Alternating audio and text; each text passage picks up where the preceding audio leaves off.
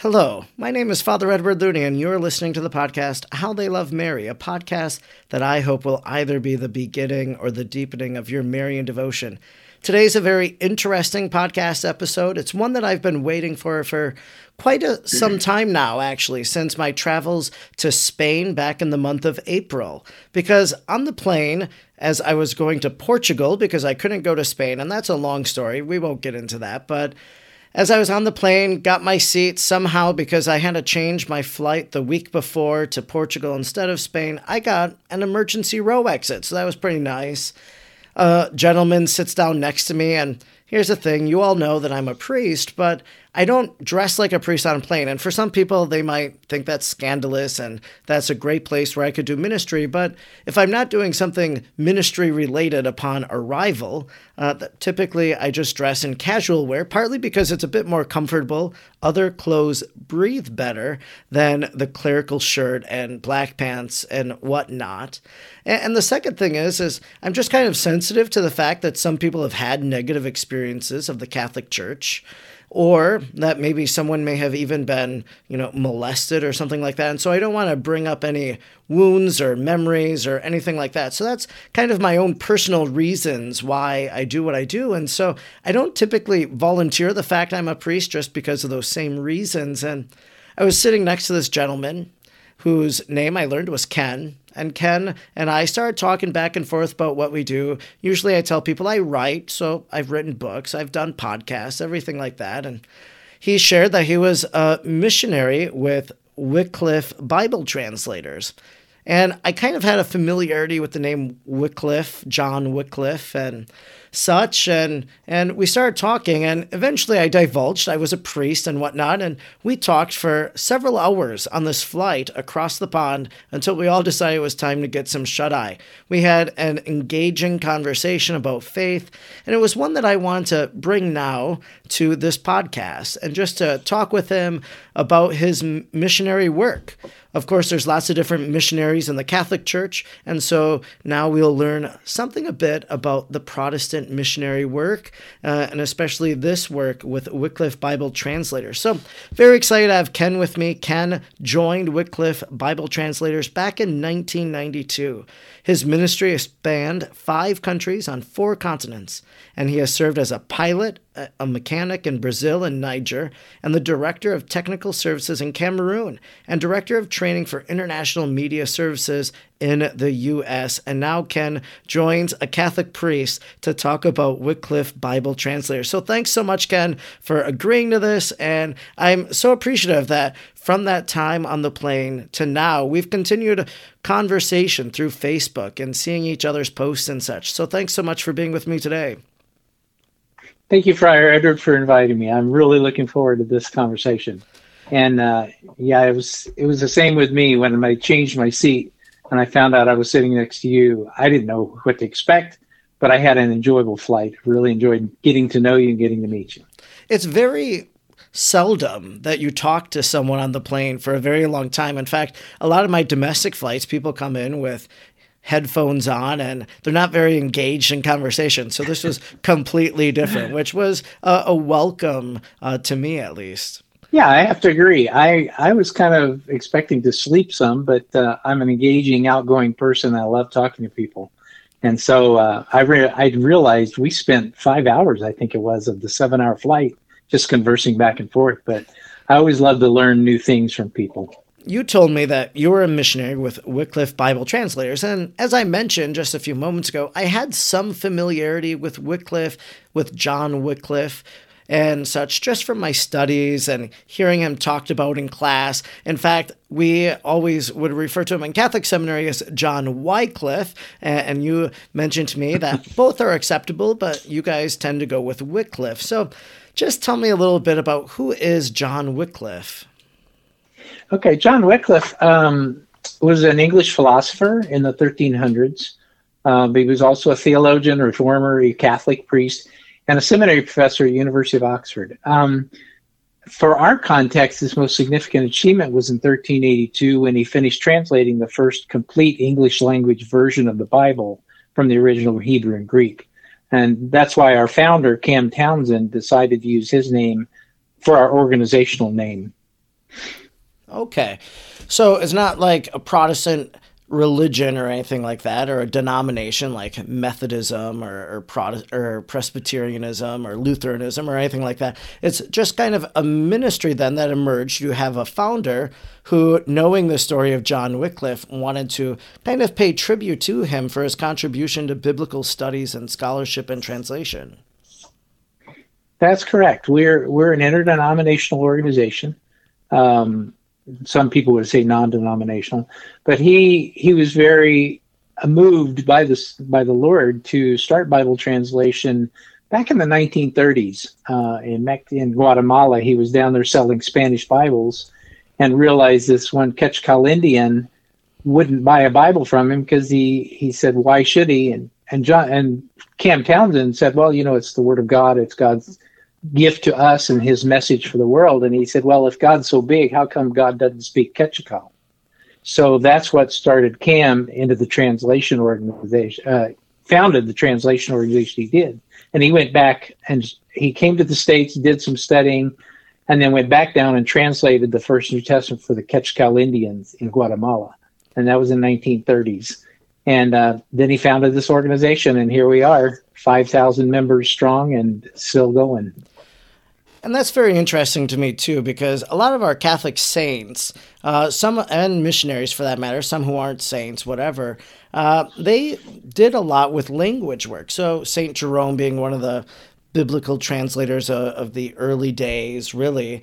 But then there were these missionary saints, Cyril and Methodius, and they pretty much created like the Syriac alphabet or one of those alphabets in order to communicate the faith. And I can think of some of the missionaries that came here to the United States, and they were ministering to the Native Americans, and they had to learn their language and teach them in the way that they would understand. So understanding language and communicating the gospel is something that so many people have had a role in throughout the history of Christianity. Very much so. And you mentioned the process. It is a difficult process because you have to find somebody who you can communicate with in a language group, and then you learn the language, and then you have to develop an alphabet that will reflect all the sounds that language makes, because not all languages have a 26-letter alphabet like we do, and they have different sounds that they can make. And then you have to start teaching the people how to read and write their own language as you're doing the translation process and working through it. It can be a long process. Some of the early translations took over 20 years to complete. That's amazing. Computers have sped that up quite a bit now with language software and things. But it's a work. It's a labor of love. It really is. You joined Wycliffe Bible Translators back in 1992, and I'm not sure where you were at before that, but how did you discover them, and why is it that you became involved?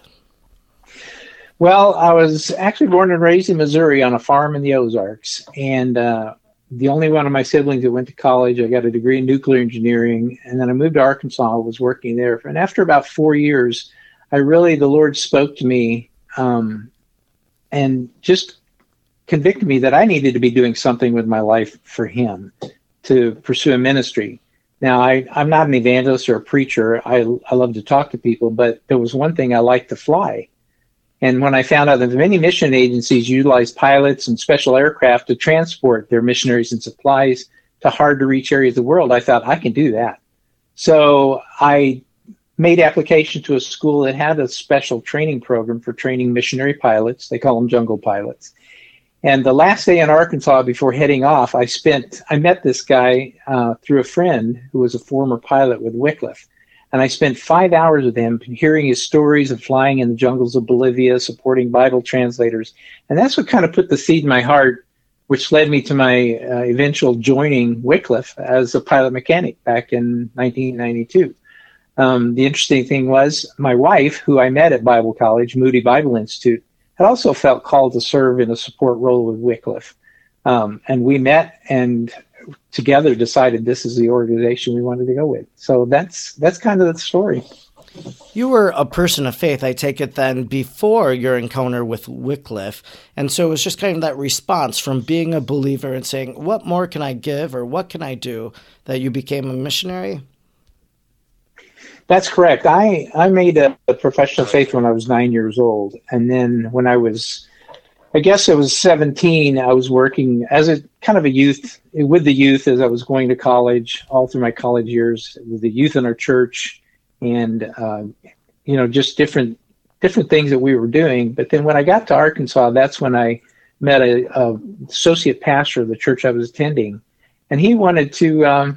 He called me aside and said, "You know what? I'd like to disciple you." Well, discipleship had never been a big thing in my life, so we met for a year in my apartment on Thursdays, me and 11 other guys, and just were going through the Bible. And I think that's what my deepening of my walk with Christ, even though I was a follower of Christ, my walk deepened through that experience, that year and a half. And that's when the Lord was said, it's ready, it's time. And just really convinced me that there was more out there, and I needed to be utilizing my skills for Him in the ministry. So that's kind of how I did. You started back then at 1992. That's 30 years that you've been involved with Wycliffe Bible Translators. And your bio that I read at the very beginning said that you've been into Brazil and Niger and Cameroon. Are there other places you have been? Where has this ministry taken you in these 30 years? Wow.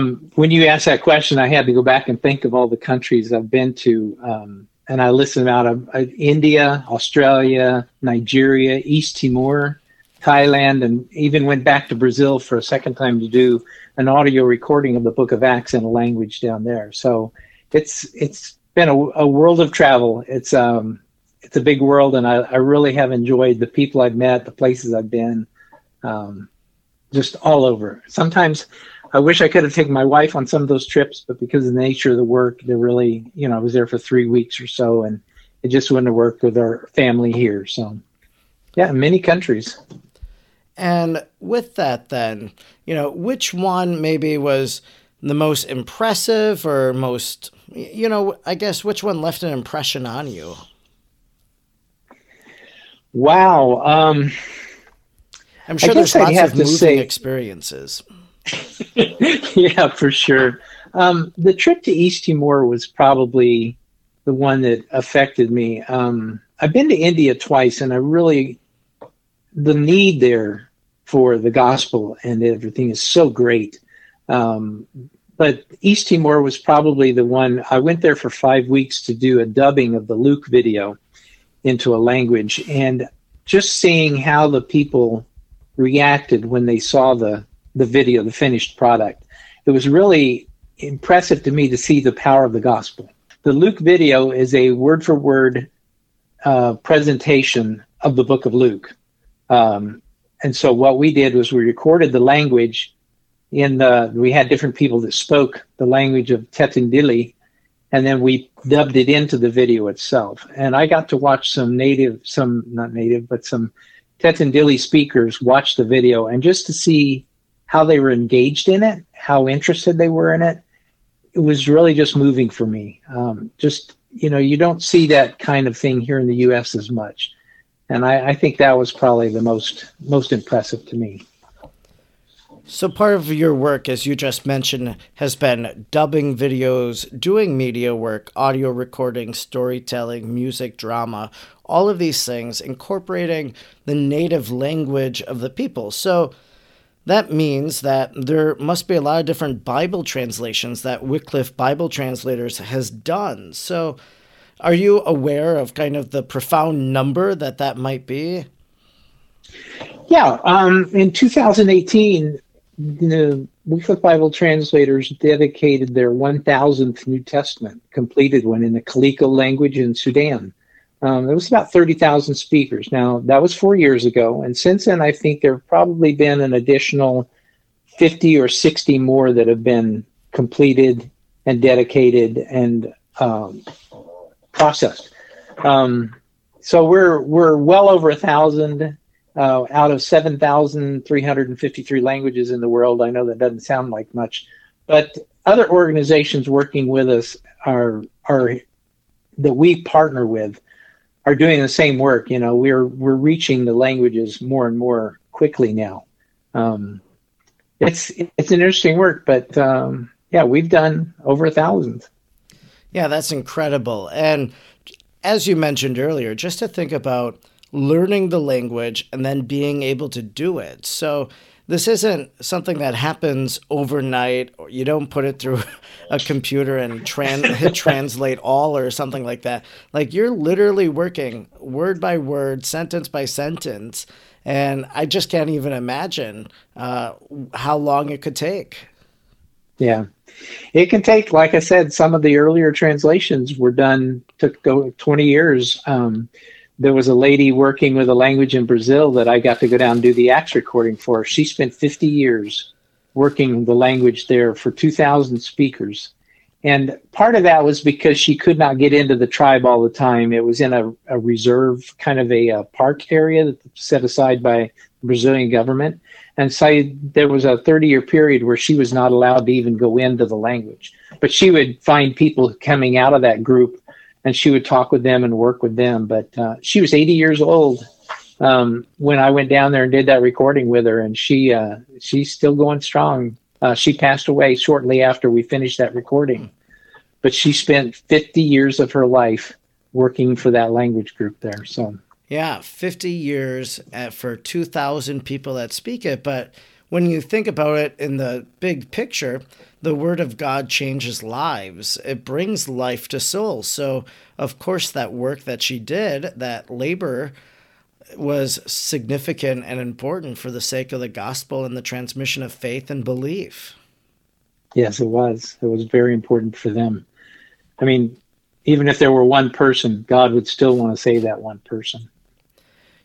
You told me on the plane that Wycliffe Bible Translators has some very, kind of innovative things that they were doing back in the day, and I'm sure continuing to evolve as the trends of media and such, as we see them go, that we want to bring the gospel kind of in these new means and such, what John Paul II called the new evangelization. And one of the ways that you did that was that you had comic books, you did animation. What are some of those projects that you did to communicate the scriptures?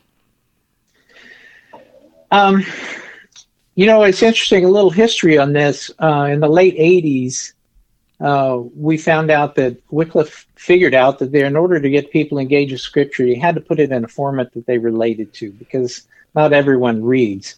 As more and more of the languages were being worked, it's discovered that a lot of the groups that we were working with were oral cultures. They didn't have much use for written text to share information. Low literacy rates, which meant that if the people were going to use the printed scriptures, they'd have to be taught to read and write. So some of the translated materials just sat on shelves and wasn't used. Well, this one person really got the idea that we need to engage them in the way they talk, in the way they communicate information, whether that's through storytelling, dance, drama, singing, even music. One of the tools that has been very successful is just the dubbing of religious videos in local languages. Like I talked about the Luke video, there's the Jesus film, the Math video, there's Matthew, there's one in Mark, John, Acts, Genesis, and the book of Ruth. And the funny thing is people love to watch videos. The biggest tool, though, that has really facilitated that has been the cell phone. At last count, last year they estimated there were over 15 billion mobile devices operating in the world. Now, for a world population of 8 billion, that means that a lot of people have 2 cell phones. But almost all of these are capable of playing an audio recording, and most of them can handle video clips. And there's tons of apps out there that have access to recorded audio scriptures in over 1,000 languages, and they're all free to download. Those are probably the audio and the video has probably been the biggest tool for us to use. I do know we have an ethnomusicology department within Wycliffe that works with music and how people who do their own cultural music can actually do music that praises God and communicates the message of the gospel. One website I would encourage people to go to, if they can find it, is scriptureearth.org. It's a website managed by one of Wycliffe Partners to archive all the resources in the different languages of the world. You can go there and you can click on a language and you can see a video's been produced, or an audio recording, or a printed Bible. And in some cases, you can download those resources. Over 1,000 languages available there. So, yeah, scriptureearth.org. I'd really like that site. It's a good one for people to check out. I'm sure that in the work that you have done with Wycliffe Bible translators, that you've seen the impact of bringing the Bible into someone's life. Are there any stories you could share about just kind of that work and seeing it alive in the people that you serve? Yeah, the one that comes to mind was when we were in Brazil. There was a couple, two ladies that were working with a language group called the Palmari in the jungle of West Brazil. They had spent, 16 years, somewhere about that, working with the New Testament. When they first arrived, the village was kind of small. It was only like 250, 300 people living in the middle of the jungle. And they really were low on, how do I describe this? They were, I can't think of the right word I want, but let's just say their attitude, their mental stability area was kind of low. Their self-esteem was kind of low because they considered themselves just outcasts. But they went in and they started translating the Bible, and in the process, people heard the scriptures in their own language and started coming to Christ. And as they when they finished the New Testament, there was the group had grown to about 350, 400. They had a higher self-esteem of their language and of their group. They had established a church. They had established elders in that church. The church was sending missionaries to neighboring tribes. They had a clinic that they established that was totally run by the natives there, the Indians. And they were learning to deal with the traders who would come upriver and try and buy their goods and stuff, so they weren't getting ripped off all the time. So the whole society increased dramatically just through the presence of these ladies giving them the scripture. The whole tribe, I believe, became Christians. And it was just a neat way to see how the scriptures can change a whole culture. It just gave them life. Wow. And ultimately gives them eternal life as well. Exactly. So it's nice to know that when we get to heaven and stand before the throne, there will be some Palmari there, celebrating in their own language. Who knows? But I got one more story I'd like to tell. Is about a guy when I was doing the Tetindili dubbing there, and we were recording a section. I was recording this guy, and he was doing the part where narrating where Jesus was beaten before he actually went on the cross. And we started the section. I said, okay, just read the section like it is. He was reading it, and he started reading it, and he stopped. And I said, everything okay? He said, yeah, just give me a minute. And so he started reading the section again, how they were whipping him, how they whipped Jesus, and really just flogged him. And he stopped again. And I said, it's okay, just take your time. I said, is everything all right? And he said, it's just I've never read this in my language, and I never realized how much Christ suffered for me. And so that really affected me in a big way because, he spoke Portuguese and he'd read the Portuguese Bible, but until he read it in the Tetindili language, the language of his heart, that's when the gospel really made its way in. And I mean, it was a profound moment for him and for me to watch him as he just kind of wept a little bit, understanding Christ suffered for all of us and for him. So that was really moving. Oh, yeah, sure. That's incredible. And kind of just on a similar note, I had that experience recently because the very reason that I was going to Spain was to visit this monastery of nuns in Agreda because of Sor Maria. And Sor Maria had these visions of the life of Jesus and Mary, and she wrote them down in a 4-volume work. And me as a crazy man decided to read 2,500 pages in 365 days as an audio podcast. 1,000 people or so every day are listening to these episodes of me reading this and then commenting on it.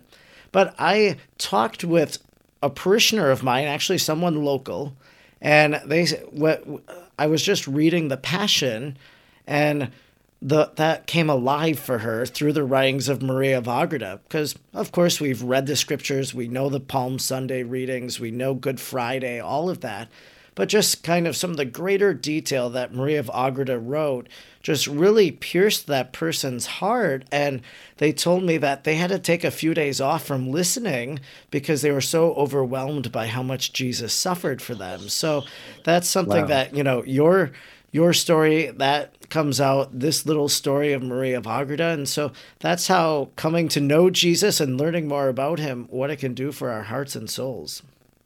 Amen. Amen. That's for sure. It's life-changing. And one of the things as we've been talking is you're sharing about how people have encountered the Word of God and reading it in their language. So ultimately, the Bible is meant to be read and lived and prayed with. In the letter to the Hebrews, it says that, the Word of God is sharper than a two-edged sword. It pierces the heart. It's living and effective. How do you then, as a Wycliffe Bible translator immersed in the scriptures, how do you pray with the Bible? I tend to use the promises of the scriptures when I start my prayers. I know we have members, and I've known people who actually pray the words of the scriptures, and that's excellent. There's nothing wrong with that. It's a good way to, number one, get familiar with them, and number two, to really understand the depth of the promises that are there. For me, there are certain verses that come to mind when I start my prayer time, and I start out with those by mainly just recognizing, God, like Isaiah 26:3 says, you will keep in perfect peace those whose mind are steadfast because they trust in you. And I'll start off with that, and I'll say, Lord, I want my mind to be steadfast. I want to trust you. I want to trust you more. So I want that perfect peace, and then I can start my prayer time with that in mind. Another one is Psalm 37:23. The Lord makes firm the steps of the one who delights in him. And I'll just say, Lord, I delight in you. I want to delight in you more so that my steps are firm. Guide me in this. So there's different ways of doing it, but those are the ones that really just the promises. You take the promise, you state it, and you say, Lord, this is what I believe, and I am going to stand on this. You are my rock, my strong and mighty tower, my shelter in the midst of storm. I agree with that, and I'm going to follow through on it and trust it. Yeah, I think sometimes, too, when I lead prayer, I often call to mind the fact that Jesus says in the Gospels, wherever two or three are gathered, there I am in your midst. And so, in a sense, Amen. Welcoming the presence of Christ gathered among us and then continuing that prayer. So I've even done that, too. So that's a beautiful way to pray with the scriptures.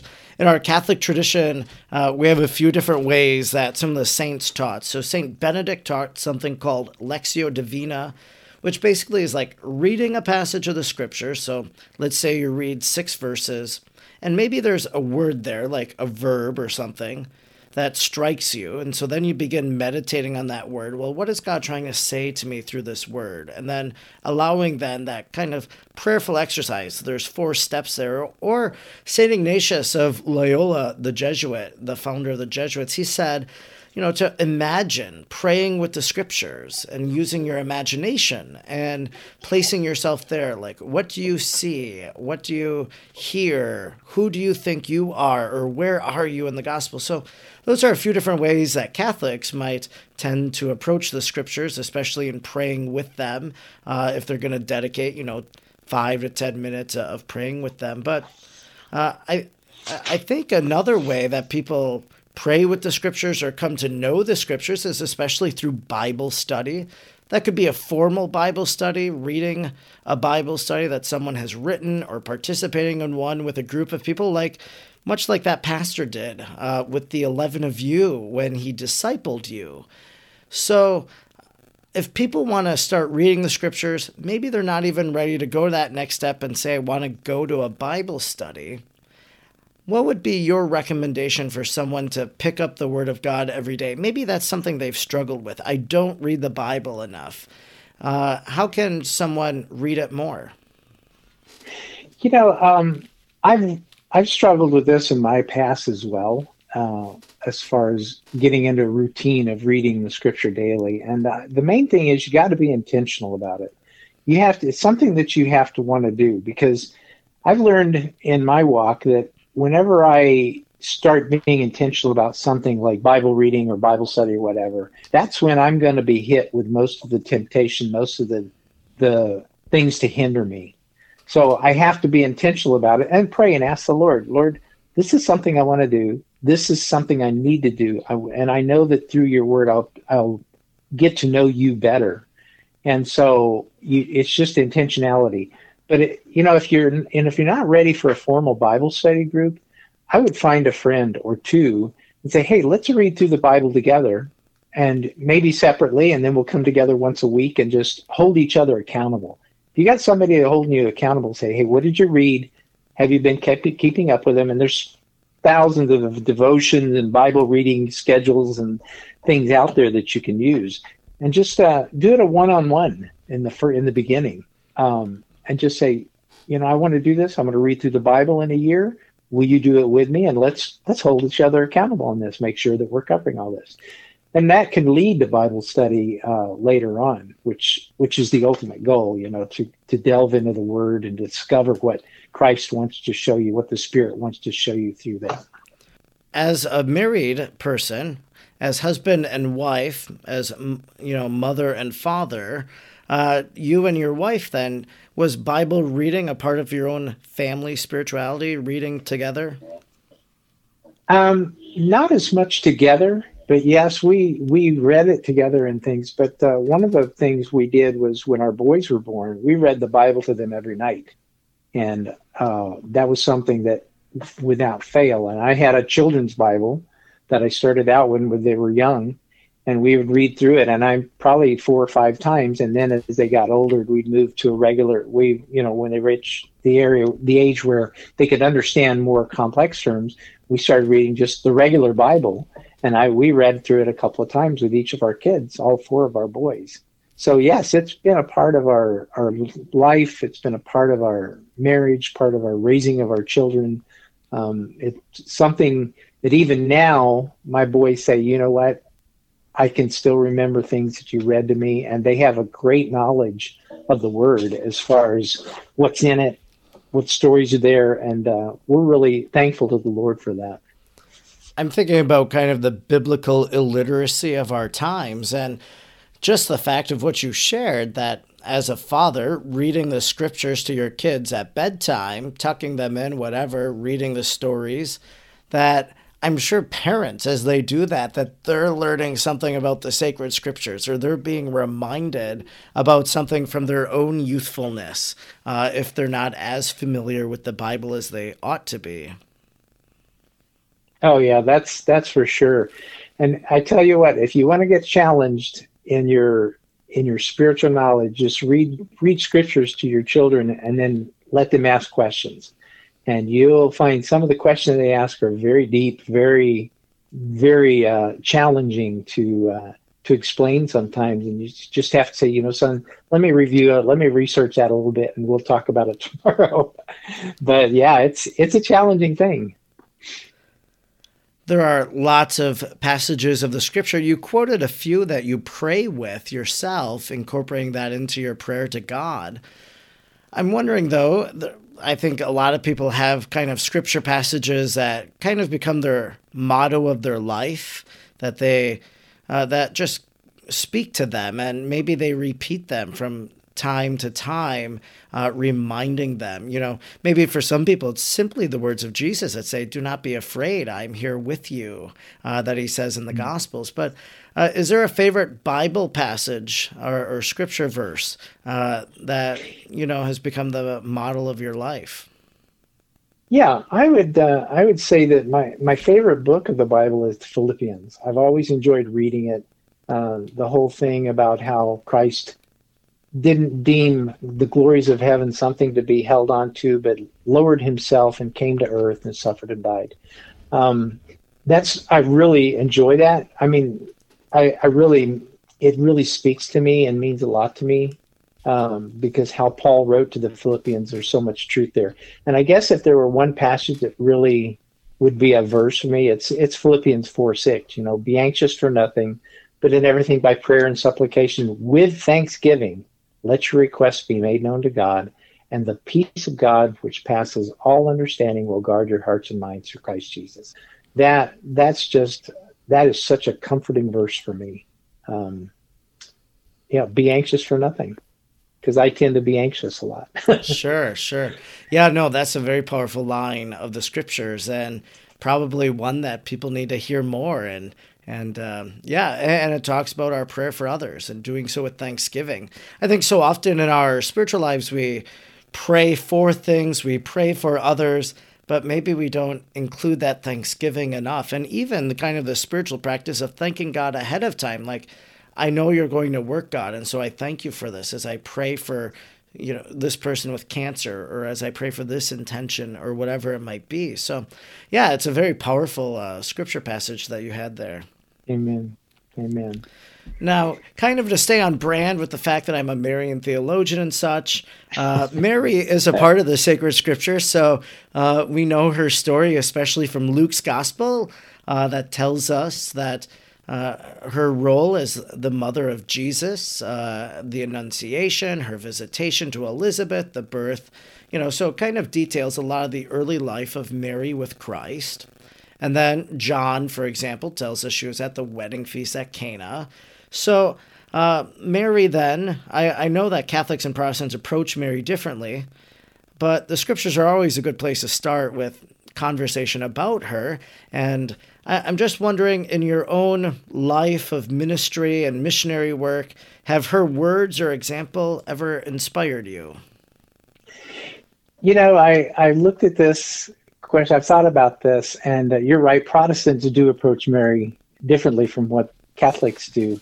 But I think it's important to note that every person that's mentioned in the scriptures, there's some level of importance due to the fact that God, through his Spirit and through the writers of the scriptures, included them for a reason. All the way from, some of the greatest people like Moses, down to the least of those, like the paralytic on the mat that Jesus healed. God reveals something of himself through all of these people, and he has something he wants to teach us. Otherwise, he wouldn't be in the scriptures. And I think when I read the narrative of Mary in the Gospels, the thing that amazes me is her simple acceptance of the Lord's plan for her. She's a descendant of David, so she's part of the lineage through which Christ was foretold to come. But when the angel appears to her, she's not afraid or scared. She just shows unwavering acceptance of what the angel Gabriel tells her about the child she's to bear. Luke 1:37, Mary says, "Behold, I am the servant of the Lord. Let it be to me according to your word." Just simple recognition that this is what the Lord has said he was going to do, and then humble acceptance on her part. I've used that because many times in our 30 years of missions, the Lord's doing a particular work at different stages. But as I look back, I really see his hand guiding and leading every step of the way. And I can't say I was always the willing servant that the Lord wanted. I haven't always shown that simple acceptance of God in the events of my life. But you know what? He's always come through. And I think just the fact that here's this young girl and she says, "Lord, whatever you say, I'll do it." And that's really the thing about Mary that really impressed me, of that character. And then, just how her faith through the following times, as the church is being established, you even find her meeting with the disciples in Acts. She was part of that group there too. That's kind of the way I approach it. So. Yeah, one of the ways that I always summarize Mary, and you kind of just said it there right at the end of your answer, is I always tell people that Mary prayed really, Lord, I want what you want for my life, not what I want. And so she allowed herself to do God's will completely. And I wrote this in one of my books. I think it was A Heart Like Mary's. It was... Well, one of the days was like allowing God to change your plans, because Mary had the plan for her life, what she was going to do and all of these different things. But yet God comes in, says through an angel, I want you to be the mother of Jesus. I know this isn't what you imagine, but this is what's going to happen. And she does it. So, that's something that's always been, that's resonated with me quite a bit. And that's a prayer I often repeat to, Lord, I want what you want for my life, not what I want. So I repeat that quite a bit, and probably why I preach on it and why I share that so often with people. Yeah. It's a lesson we all need to learn as followers of Christ. So the Wycliffe Bible Translators is named after John Wycliffe.